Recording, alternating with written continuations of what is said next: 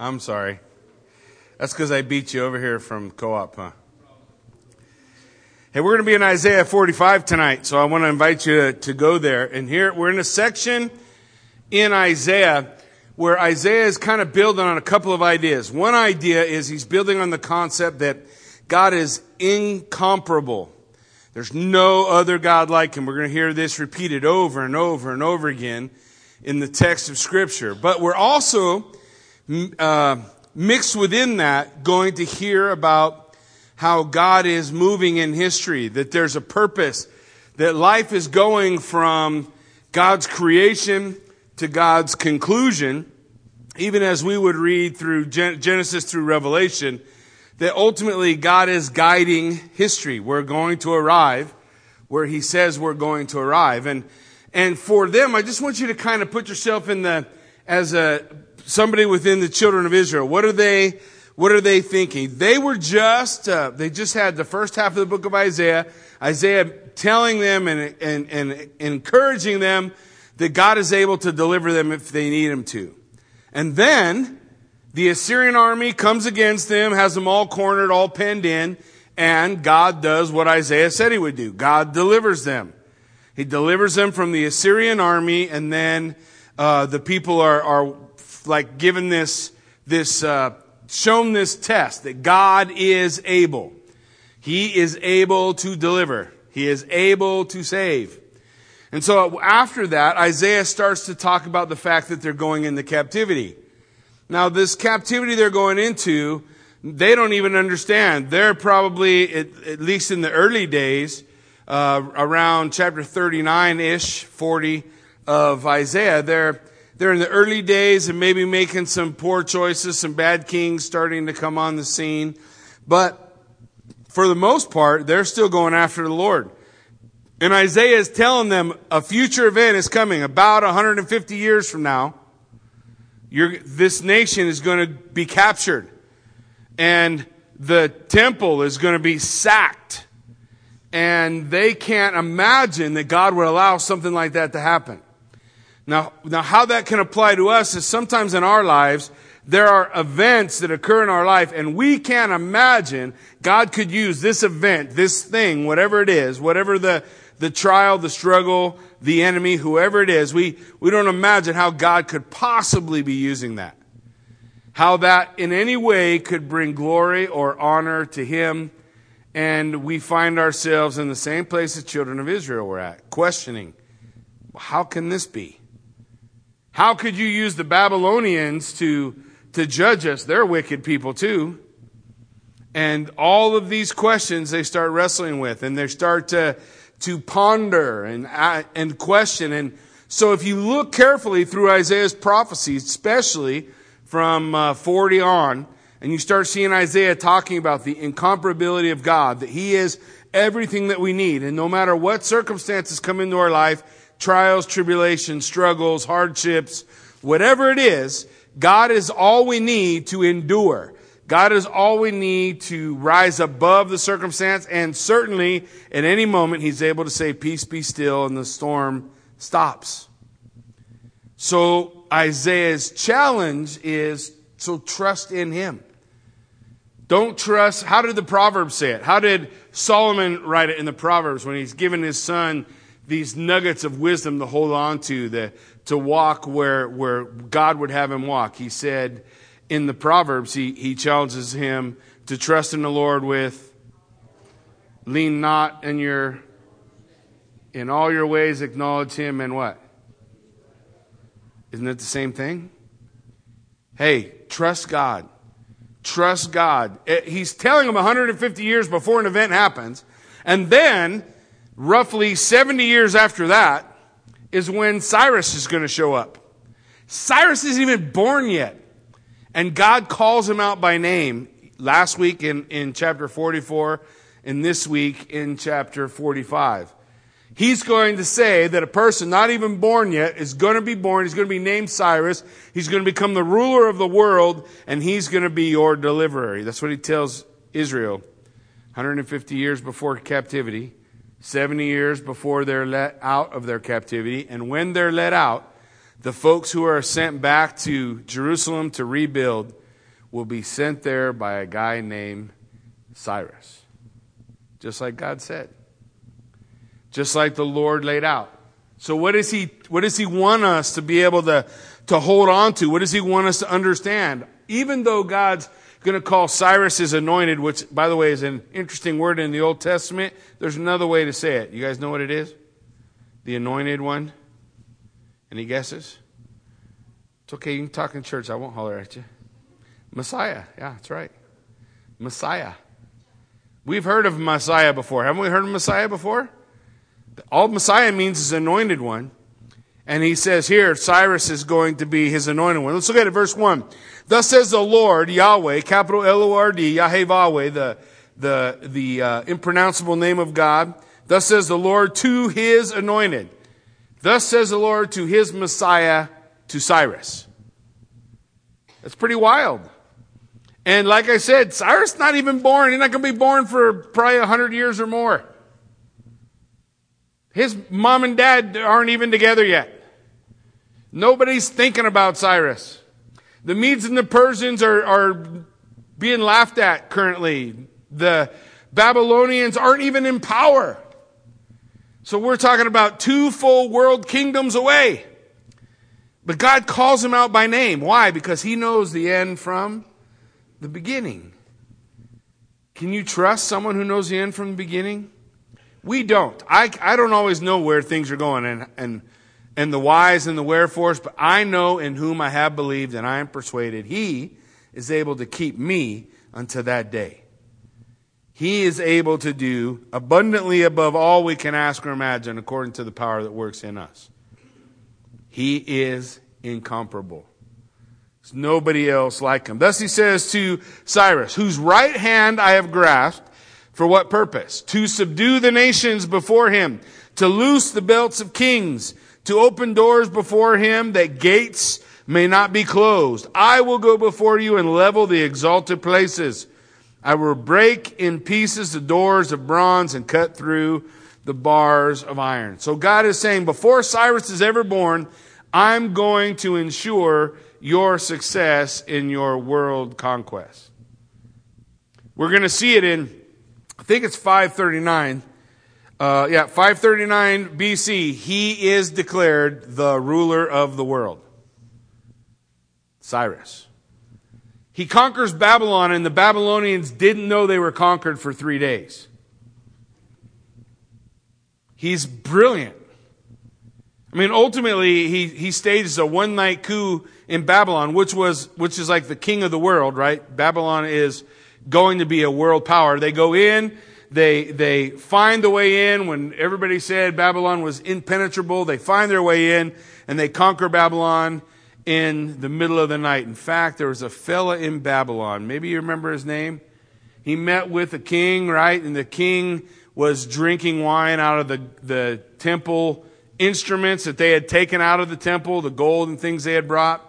And a hand appeared and wrote on a wall. You remember? Many, many tekel upharsin. You've been weighed in the balances and found wanting. Tonight, your kingdom will be taken from you. Yeah, that's the same Cyrus. He comes in, takes it. That fella who was with that's Daniel. Guess who he ends up serving? Yeah. So we have all these things tied together. All these prophets, their ministries come together. They focus on this idea. And the idea, the thing that they want to get across to their people and that we want to get across to us is that God is incomparable. He is all we need. If we have him, we have everything. No matter what we face, no matter what's going on. He says, look, I'm telling you before you're born, you're going to be ruler of the world and I'm going to make it happen. He's going to go before him. Verse 3 says, I will give you the treasures of darkness and the hoards in secret places, that you may know that it is I, the Lord, the God of Israel, who calls you by your name. Before he's born or has a name.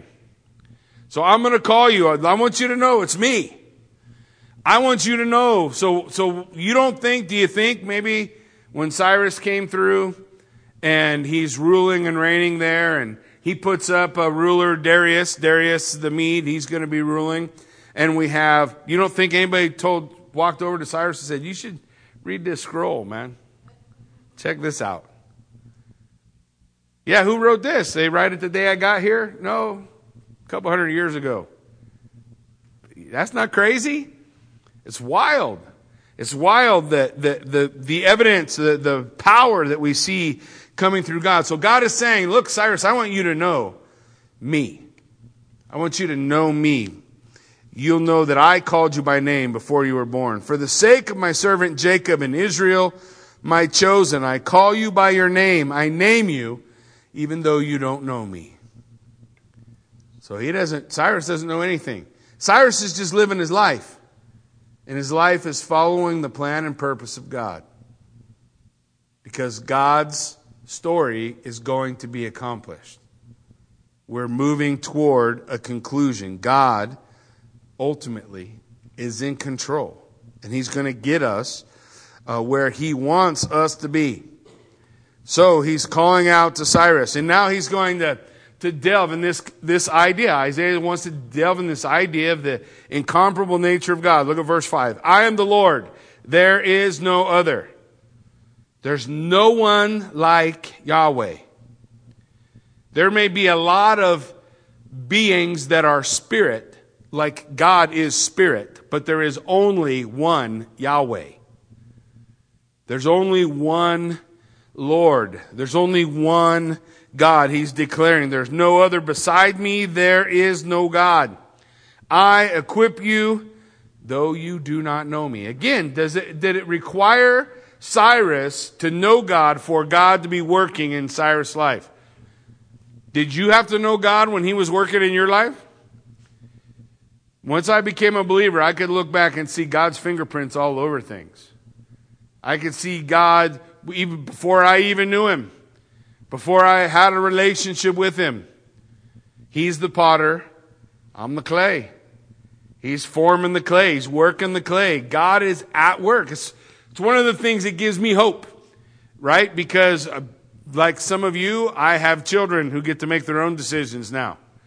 When they were 5, I made all their decisions. Well, let's be honest. Until they moved out, I made all their decisions.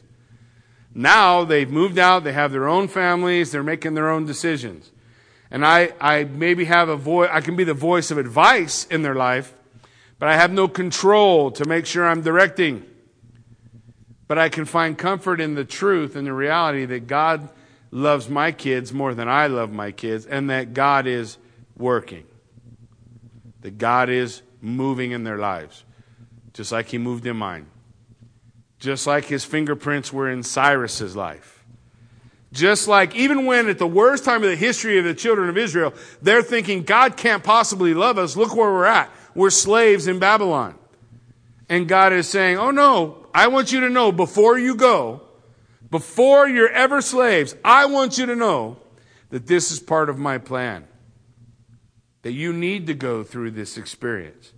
That you need to find that time in slavery to find yourself overcoming the call of idolatry nationally. But I also want you to know that when I don't leave you there. There's nothing in the Bible where God tells us, yea, though I walk through the valley of the shadow of death, I'm going to leave you there, and that's where you're going to have to stay forever. Is that what it says? 23rd Psalm, he declares, yea, though I walk through the valley of the shadow of death, I will fear no evil. Why? He gets personal. That's a point in the 23rd Psalm where David gets personal with God. You are with me. He's no longer talking to an audience. He's no longer talking to his sheep. The Lord is my shepherd. I shall not want. No, now he's personal. He's saying, you're with me. I don't have to be afraid. You're in the valley of the shadow of death with me. And the reign of Babylon, which from our time period when this prophecy is given is still 150 years off, there are teenage children, young people, who will get thrown into a fiery furnace because they won't bow the knee to an idol. Prior, the nation of Israel would have bowed a knee to whatever idol. They were bowing these idols right and left. So they don't bow, they get thrown into the fiery furnace, and what happens? Someone's with them, right? Someone's with them, man. Someone's in there with the fire. We see God do an incredible work, and Then, the cool part, you have a guy named Nebuchadnezzar writing a chapter in the Bible. I don't know if you knew that. Yeah, he pens one of the chapters of Daniel when he declares Yahweh to be God. It's pretty powerful, pretty incredible, the things that God's able to do all throughout God's direction of life. He's telling them, look, I'm going to provide you treasure because I'm calling you, Cyrus, to help my people. Cyrus don't even know them. But he's going to help them. He's going to help them. The Lord is the one. I'm the one who equips you, even though you don't know me. That people may know from the rising of the sun and from the west that there is none beside me. I am the Lord and there is no other. You catch the theme. God is God. He's the only God we need. He's everything we need. He's incomparable. There's no other name under heaven by which men must be saved. There's no other way. There's no other name. There's no other being to bow the knee to. He's it. He is the only one who can save. He is already declared in the previous chapter the only Redeemer. He's the one that knows where the pieces go to put my life back together, to put your life back together. So often the problem is we're all too ready to quit way too soon. We're ready to chuck in the towel and bail on it because things are difficult or things get hard. But that's not how we learn Christ. That's not the testimony of Scripture, is it? How many heroes of the Old Testament do we read about that face incredible odds? You know, that come standing before God with Gideon and his 30,000 only for God to say, you have too many. You need to get rid of all those guys. I'm going to whittle it down to 300. What? Yeah, no, that'd be perfect. No, I'm pretty sure that's not a good idea. Right? How many times? How many times are the people of God facing why? Why is it that God wants them to face these astronomical things? Because then you know it wasn't you. You know it was Him. God delivered me. He says, I want people to know from the east to the west, everywhere, that there is no other God like me. None like me. And so that's why he's calling out Cyrus. Look what he says in verse 7. He says, I form the light and I create darkness. I make well-being and I create calamity. I am the Lord who does all these things. Look, God always declares that He has not lost control. Sometimes we want to comfort ourselves. We want to comfort ourselves and not have to deal with the hard questions that we find in life by saying, well, why did God allow this to happen? But Scripture declares that it's God who allows it. That it had to pass through His hands. If God says no, it can't happen. That's what Isaiah is declaring. In Isaiah 45:7, I form the light. I create the darkness. He's given us these two aspects so that we can understand that everything in life, good fortune and bad, comes from the hands of the Lord. There's not some opposing force. Now, this is why this is important. If there is an opposing force, excuse me, if there is an opposing force that is able to force its will into God's plan, and God can't do anything about it, then God is not God. In order for Yahweh to be who He claims to be, I am God and there is no other. I'm the only one who is able to save. I'm the sovereign one, the creator of all things, both good and bad. And we've talked about it before. You and I, we're not necessarily equipped to know what's good or bad. We just go by our best guess, and often we're wrong, right? We think something's good, turns out it wasn't. Or we think something wasn't, turns out it was. We don't really know. But God does.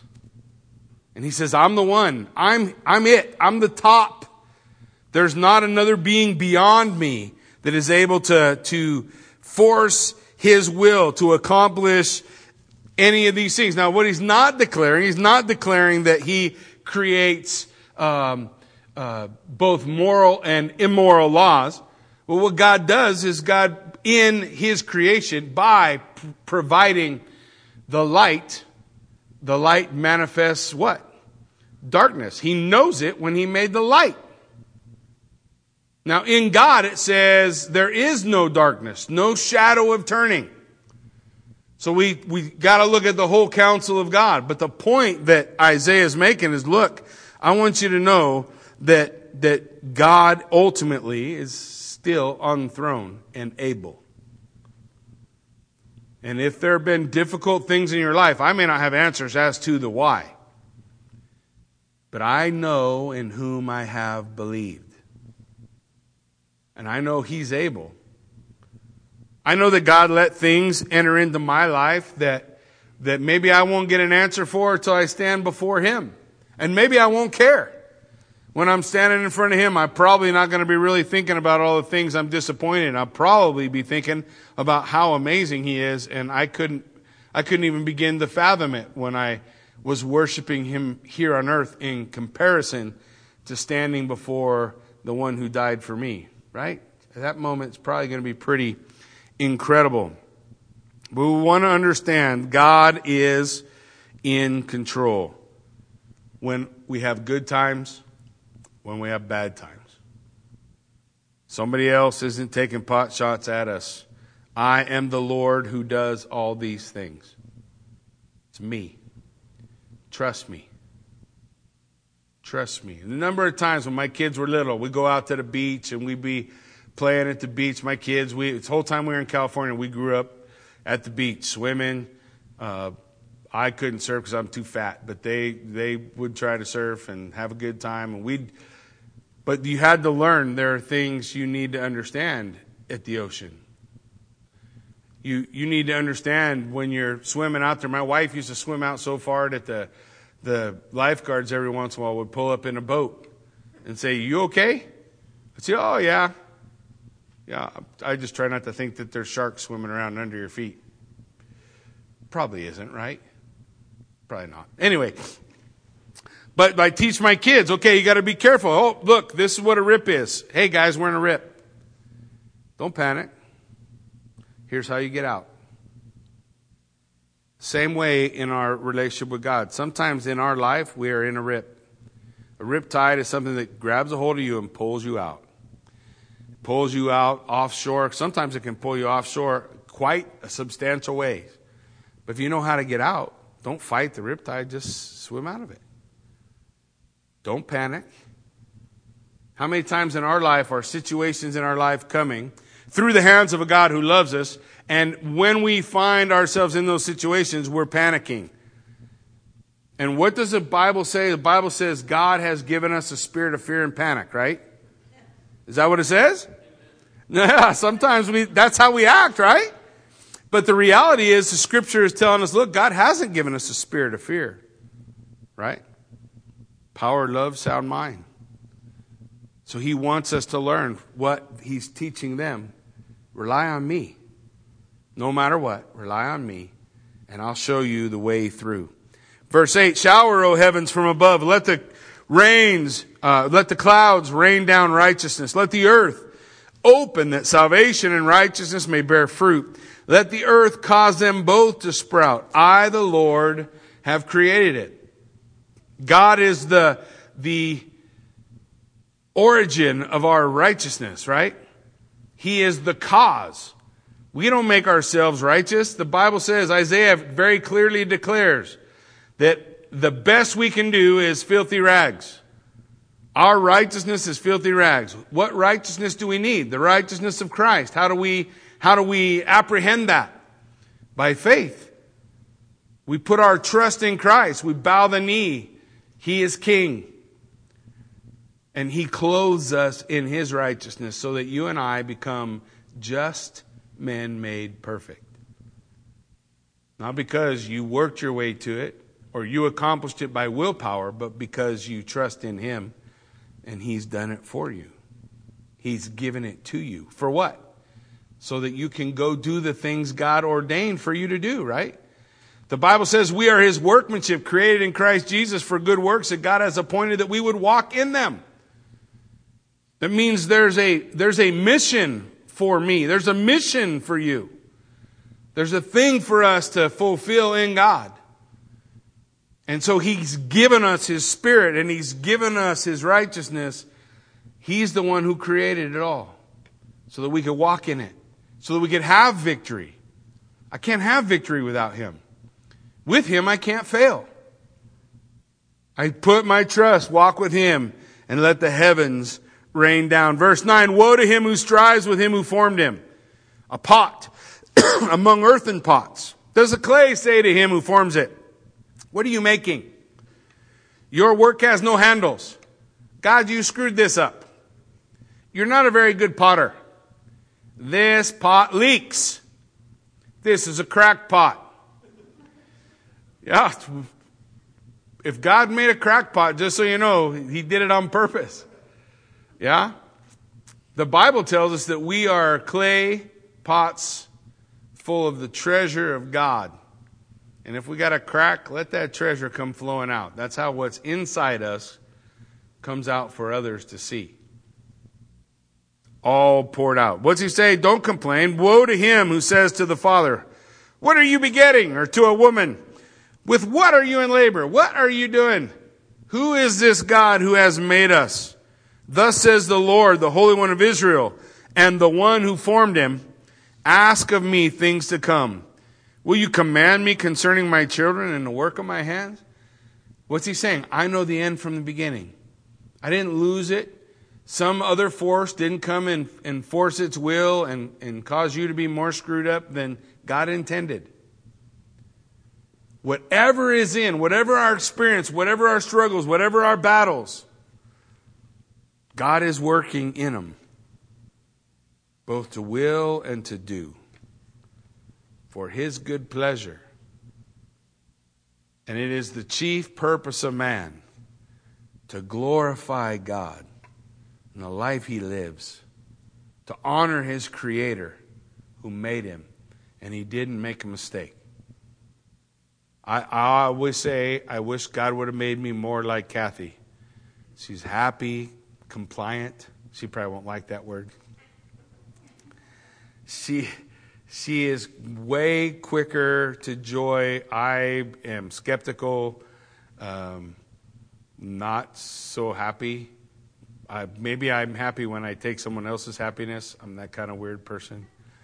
But God didn't make a mistake.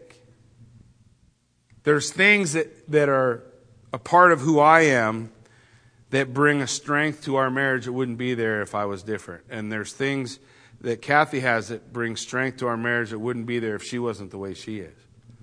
I don't try to make her like me. She doesn't try. She did for a long time, but she doesn't anymore. Try to make me like her. The reality is we've realized, you know what? God don't make mistakes. He don't make mistakes. And if we'll stop asking the wrong questions and start asking the right ones, we'll probably get some of the answers we're looking for. Instead of all the whys, maybe, what now, Lord? Speak, your servant hears. But I don't want to shake my fist at the Creator. Thus says the Lord, will you command me concerning my children and the work of my hands? I made the earth and created man on it. It was my hands that stretched out the heavens, and I commanded all their host. God's holding it all together. Colossians tells us that He is holding, and all things have their consisting in Him. If God lets go, what happens? Big fireball. I learned a long time ago, if God is letting go in my life, it's just the same. If my life is all unraveling, it's coming apart at the seams, the answer is always the same. I have lost my focus. I got to get my eyes back on Christ. Now, I still may go through the fire, but that's totally different feeling than when your whole life is unraveling. Have you ever felt the difference? One, you feel like I'm right where I'm supposed to be, even though it's hard. And the other one, you're like, what in the world is going on? Got to get our eyes on the prize, the one who holds all things together, the work of his hands. He commands all their host. Verse 13, listen to what he says. Listen to all these I wills. I have stirred him up in righteousness. I will make all his ways level. He shall build my city and set my exiles free, not for price or reward. When Cyrus turns the people loose, there's a number of Jews who have made a living in Babylon and they don't want to leave. So the majority of the nation that went into captivity stays there. But a remnant goes back to rebuild. You know what Cyrus does? He taxes all the people who stay. Oh, you're not going to go? Okay, well, you're going to help pay for the ones who are gone. And he has them pay, Egypt pay. You know what else he does?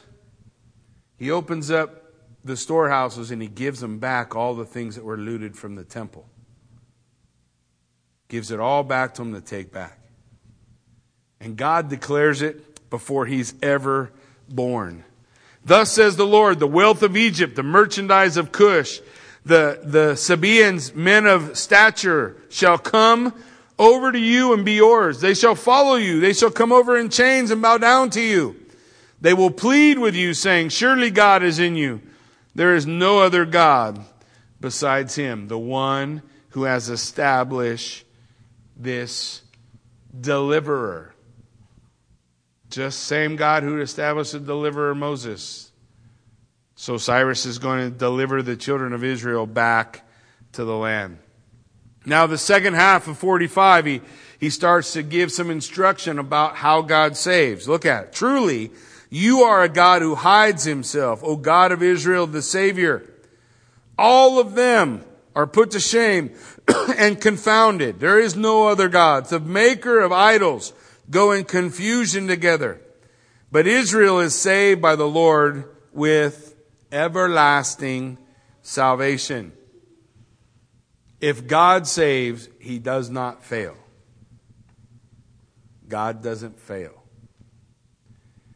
He says, but Israel is saved by the Lord, Yahweh, with everlasting salvation. You shall not be put to shame or confounded to all eternity. Because I know in whom I have believed, and he is able.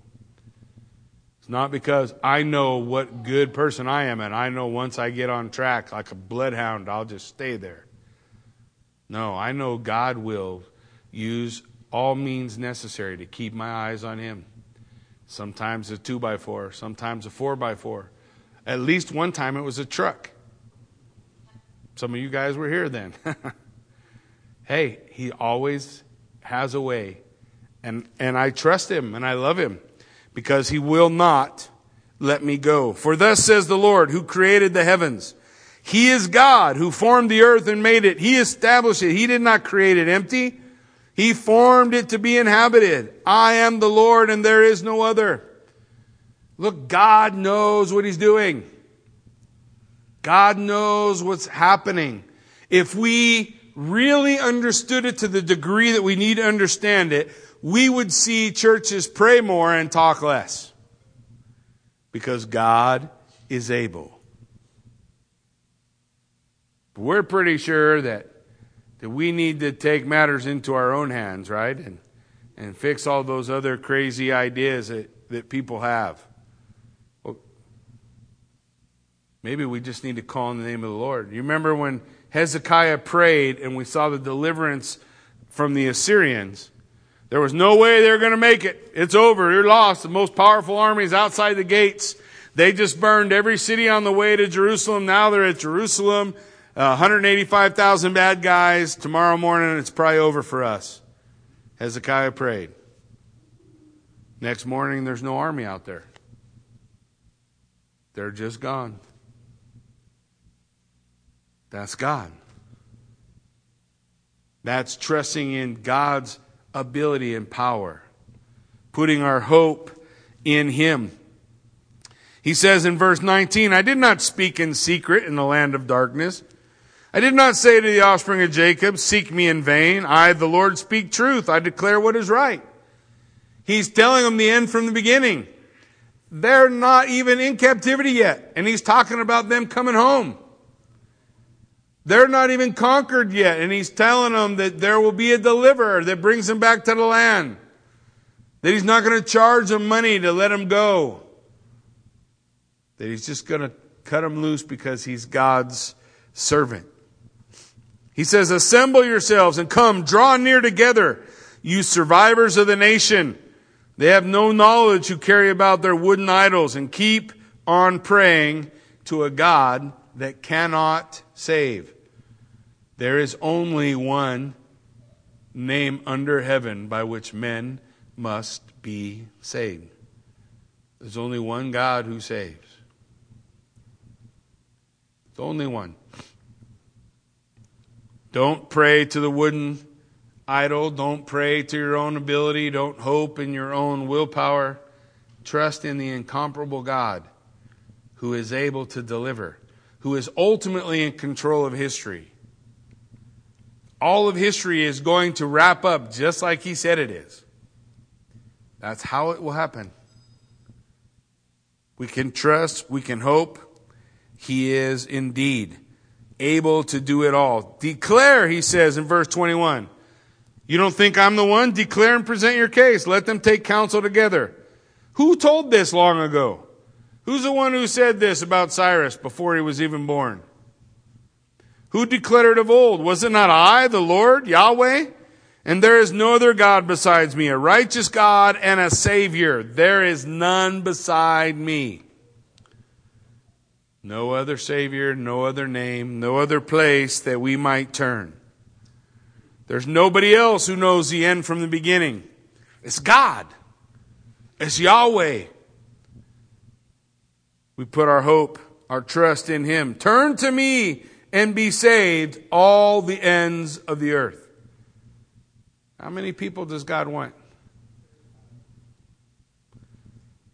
There's enough text to say whosoever will. He says here, turn to me and be saved, all the ends of the earth. Call on the name of the Lord and you shall be. This is what the word declares. This is what the Lord is shouting. He says, for I'm the God and there's no other. There's nobody. I'm the one. You turn to me. What if you're the king of the most powerful nation and you just conquered the nation of Israel and you destroy the temple and you stole all the stuff out of there and you slain hundreds of thousands of Israelites. Can you be saved? Yeah, and you could also write a chapter in the Bible. Why? Because Nebuchadnezzar's not more screwed up than I am. And if it makes you feel any better, I'm not more screwed up than you are. And you're probably not more screwed up than I am. God is able in all, and anyone who will turn their eyes upon Him, to call on His name, to the ends of the earth, He says, turn to me and I'll save you. Come to me. The Lord is able. He says, by myself I have sworn. From my mouth has gone out in righteousness a word that shall not return. To me every knee shall bow, and every tongue will swear allegiance. That sounds familiar, doesn't it? Like Philippians chapter 2, right? Let this mind be in you which was in Christ Jesus our Lord, who being in the very form of God did not consider it robbery to be equal with God, but made himself of no reputation, took on the form of a man, the form of a bondservant. What's the scripture tell us? Because he humbled himself, so God has lifted him up so that what? Every knee will bow and every tongue will confess that Jesus Christ is Lord, to the glory of God the Father. Here in Isaiah is saying, this is what God says. I want you to know, one day every knee will bow. But right now you have that opportunity not being forced upon you by standing before the greatest being ever. Now you have the opportunity to do it of your own will. To bow the knee, to proclaim allegiance with your tongue. How do they say it in Romans 10, 9 and 10? Surely you guys know. You're almost there.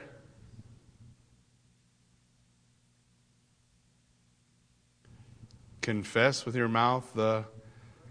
Thank you. Well, I don't know why you're sitting back there so quiet. Oh, okay. Confess with your mouth the Lord Jesus. Believe in your heart that God raised him from the dead, and you shall be saved. Confess with the mouth, right? And it's the same thing he's saying. Every knee will bow. It's an act of humility. Every tongue will confess Jesus Christ is Lord. He is Yahweh. Beautiful, beautiful scripture calling out to us. Verse 24, only in the Lord it shall be said of me are righteousness and strength. Where do I get my strength from? From the Lord. Where do I get my righteousness from? From the Lord. Can I make my own? No. He declares over and over again, I have failed on anything I've ever tried to do with my own free will power. It's worthless. My garage is a testimony to things that have been started and never finished. Before my wife laughs too hard, her sewing room is the same way. But the reality is, right, when we have been empowered by Him, right, the Lord hasn't given us a spirit of fear, but of power, love, sound mind. God gives us the righteousness that we need.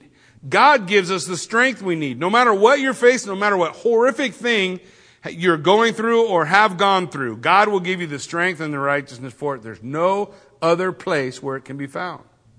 It's in Him. It's with Him. It's through Him. He is righteousness and strength.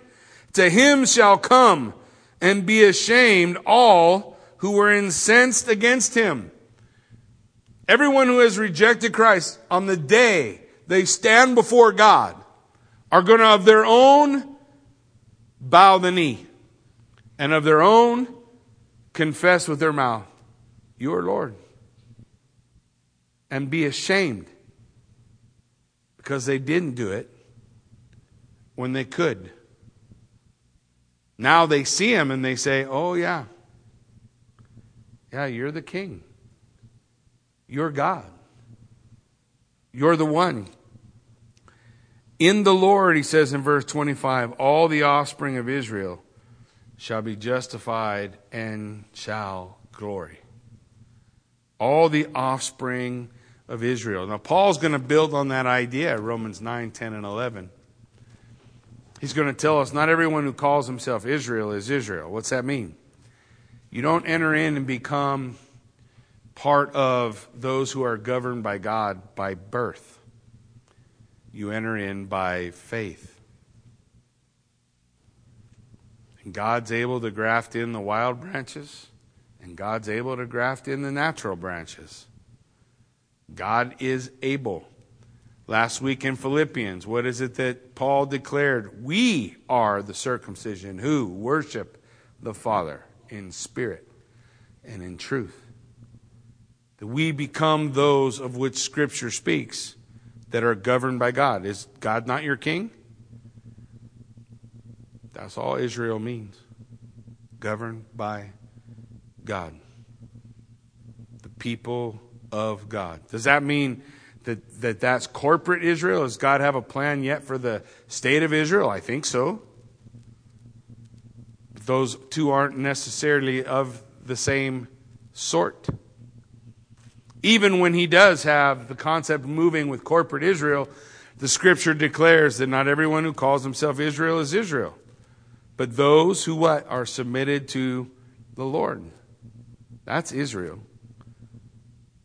You don't get to be a believer, a part of the family of God, by declaring, hey, I'm part of the family of God. You get to be part of the family of God by declaring Jesus Christ is Lord. That's how you get there. And they'll all be saved. That's why Paul would declare, all of Israel shall be saved. All those governed by God. All those held by Him. Scripture declares over and over again, within Israel there is always a remnant, a faithful few. And God is able to save. He's able to divide between the wicked and the just. Amen? So let's put our trust in Him so us wicked can become just. All right? Why don't you stand with me? Let's pray. Father God, we thank You for this time, the opportunity to study Your Word, God, to look into Isaiah 45. Lord, I pray that we might be able to lay hold of the things that You are speaking, Lord God, that we might be able to sink our teeth into the deep things of God, Lord, to wrestle our way through difficult concepts, Lord. And ultimately, the one goal of our life is to know You. To know You. To trust You. To know that You indeed are able, that You are moving and working in our midst, and we can trust You no matter how it looks, no matter what things have entered into my life. For in You is all righteousness and strength. In You is all love and power and sound mind. And You are the God who gives liberally to those who ask. So Lord, we look to You. Be our strength and our shield and our exceedingly great reward. For we give You all the praise and glory for what You are doing and how You are working in our life. In Jesus' name we pray. Amen.